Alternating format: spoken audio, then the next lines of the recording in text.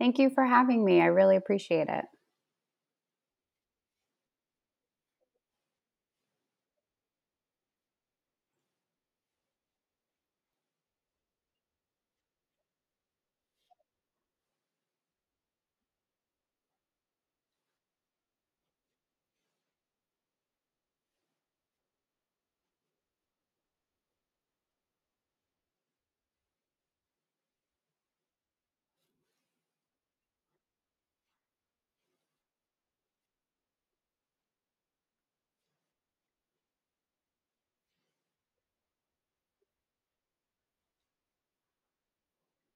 Sure, Donna, no problem.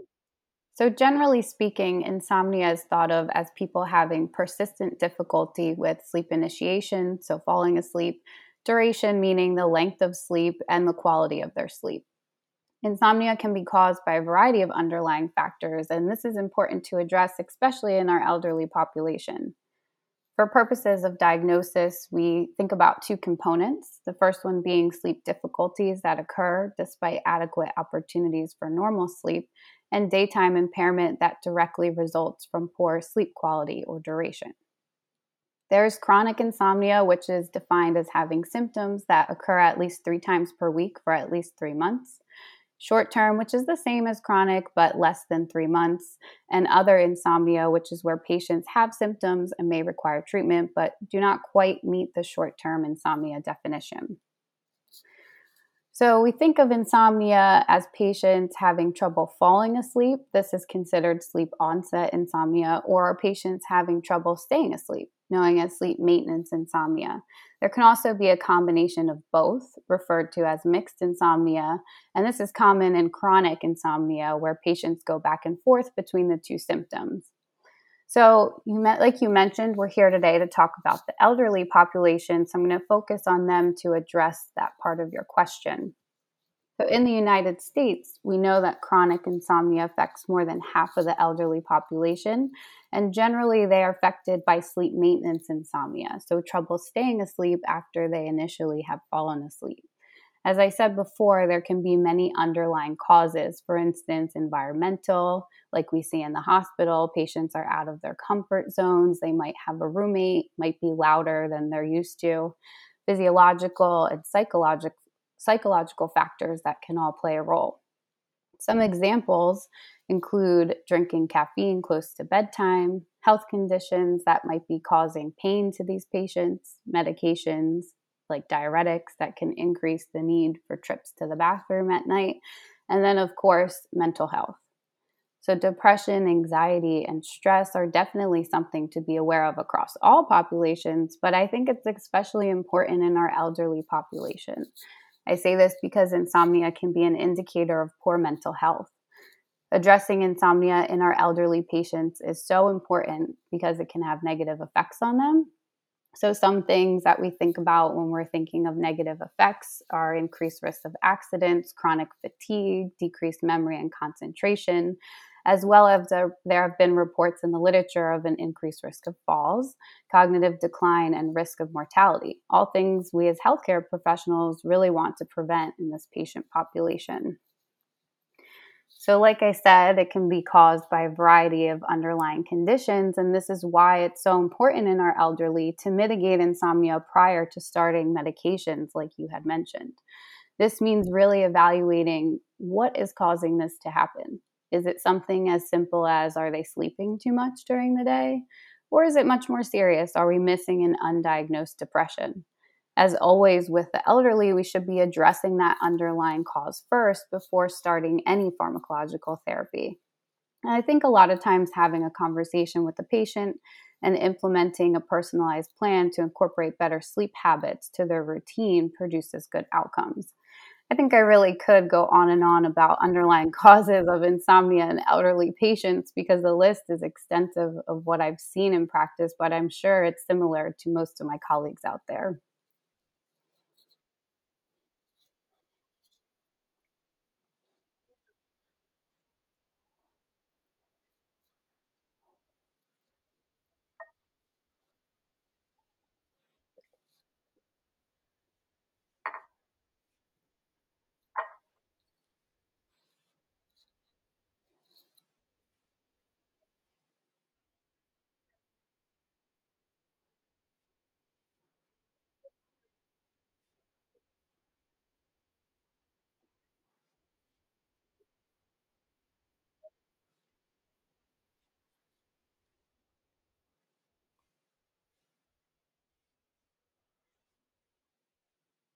Sure, no problem.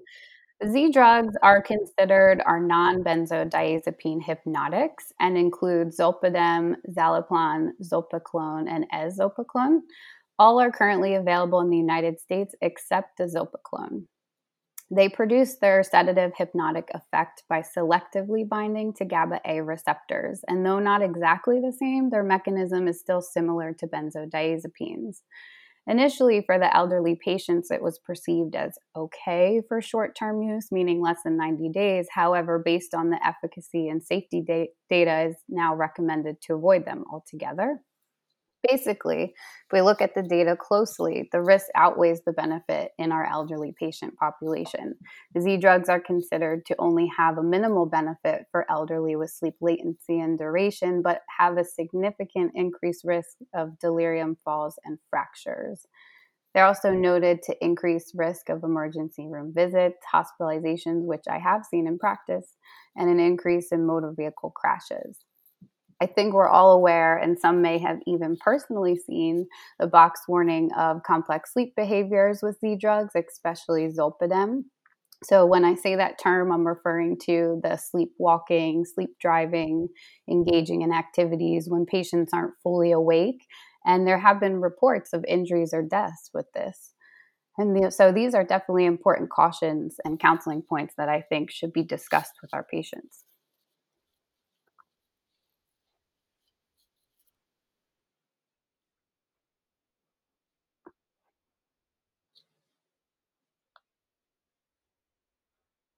Right.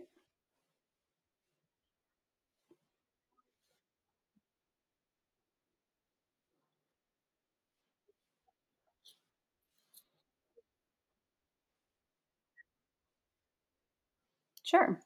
So, my PGY1 resident at the time, Rebecca Reynes, and I decided to write an article focused on the literature that is out there, really surrounding Z drugs and focusing primarily on falls.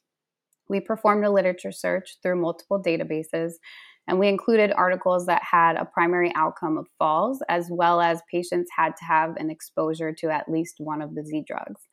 We found 8 trials, 3 in non elderly and 5 in elderly, and one meta analysis that met our criteria to be included in this review.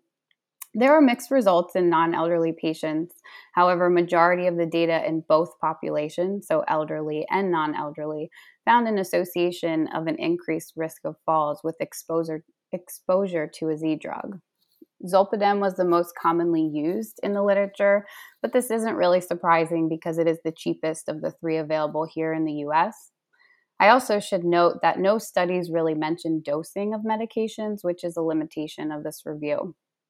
For elderly patients specifically, some key points that the article found was as patients age, so we're talking over the age of 85, the fall risk increased with their age, as well as the highest fall risk was in patients who were in an inpatient setting. So, inpatient being hospitalized patients or nursing home residents. I also think, most notably, in one study that we reviewed, the only medication class in the study that had a significant increased risk of serious falls was the regular use of a non benzodiazepine hypnotic. Despite this risk, 91% of nursing home residents who were on a non benzodiazepine hypnotic at baseline remained on the medication after 6 months, regardless of the fall status. Meaning, even if they had a serious fall and they were on one of these medications, they were still continued. I think this is so shocking as a healthcare provider, and why I found it so important to address this issue. I feel like sometimes even the obvious information needs to be revisited to benefit our patients.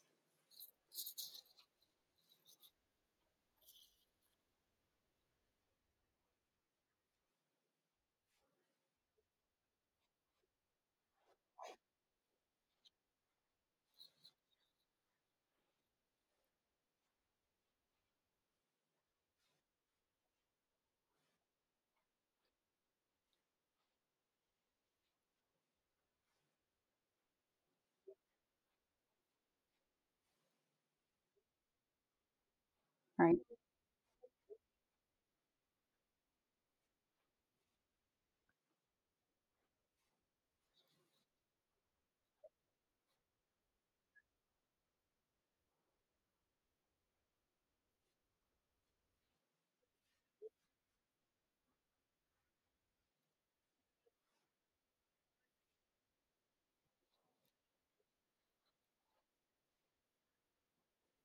Yeah, so it's interesting you bring that question up. So, based on my article, I did find that zolpidem may be a safer, and I'm using air quotes even though you can't see me, safer option in non elderly patients.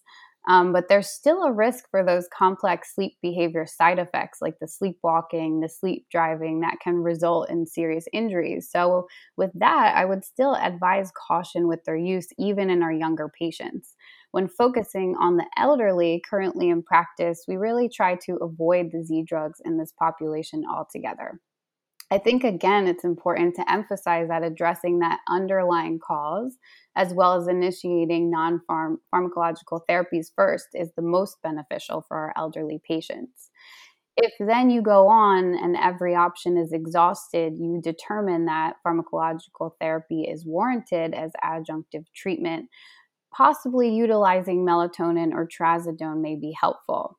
I also say that with caution because the data isn't great. However, as patients age, they may produce less natural melatonin due to biological changes. In this case, melatonin may work. It's pretty well tolerated too. Trazodone is sometimes used in low doses, but let me say that that's off label. To aid in insomnia, we're really utilizing those sedating side effects to our benefit. However, it does pose some risk for falls and fractures. Similar to trazodone and using the sedating effects to our benefit, low dose mirtazapine can also be an option in our elderly patients, especially if they may be experiencing a decrease in appetite. Low dose doxepin and Ramelteon can also be considered. However, these are more expensive options, and because I'm inpatient setting, I don't really see them commonly used.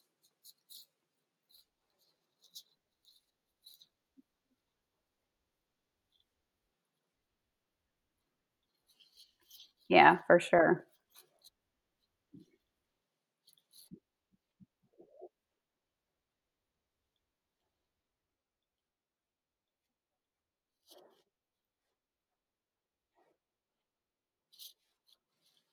Yes.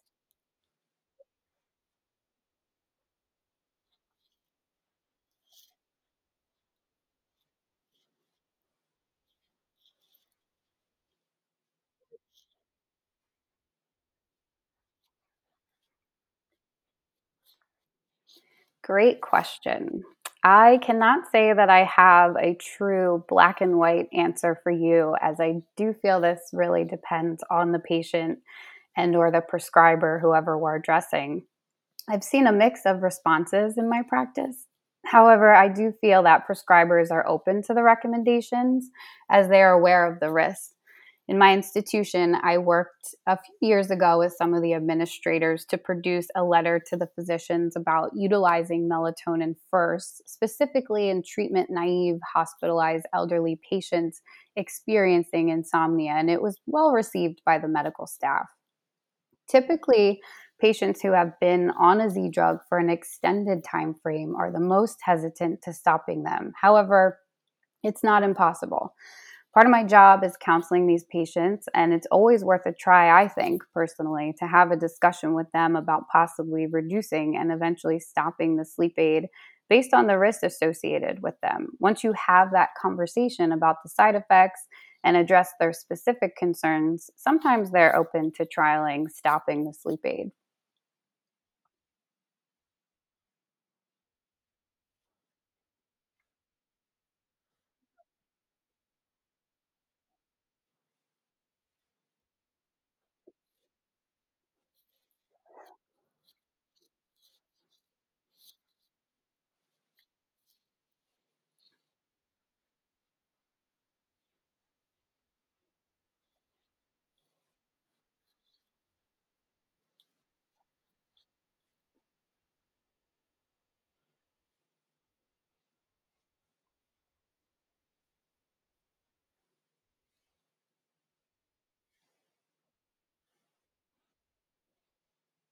Sure. I think it's so important even to recognize patients that are on these medications.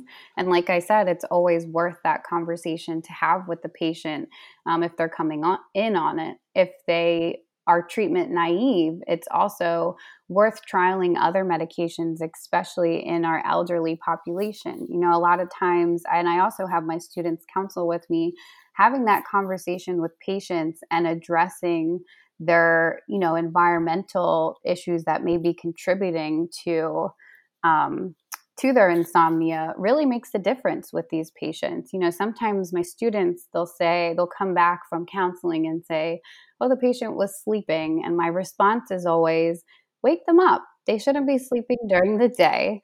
Let's, have a conversation with them," because that's what happens sometimes. These patients, they sleep during the day and then they're not sleeping well at night, or they like to have their cup of coffee at night before they go to bed. Recommending, why don't you try a warm cup of milk before bed instead of that cup of coffee? And these things can really help patients. So, really focusing on the elderly population as new students and residents go into practice, because we are seeing, the baby boomers hit over 65 now. So they're going to run into it, and focusing on what medications they're on and can we make a difference in these patients? Are there medications that are causing some side effects that may be contributing to their insomnia? Can we change them, or can we provide them recommendations that can help with their sleep habits?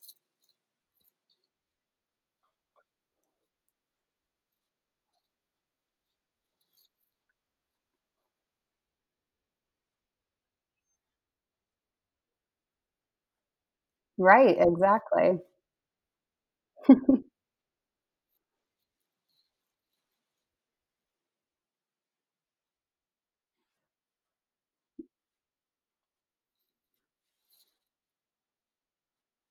Right.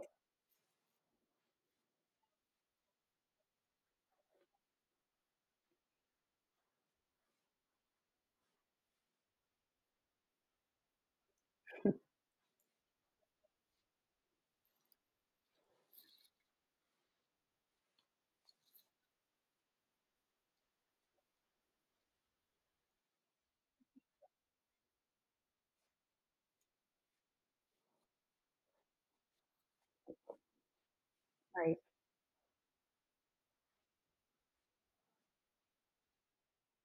And thank you so much for having me. It's been great.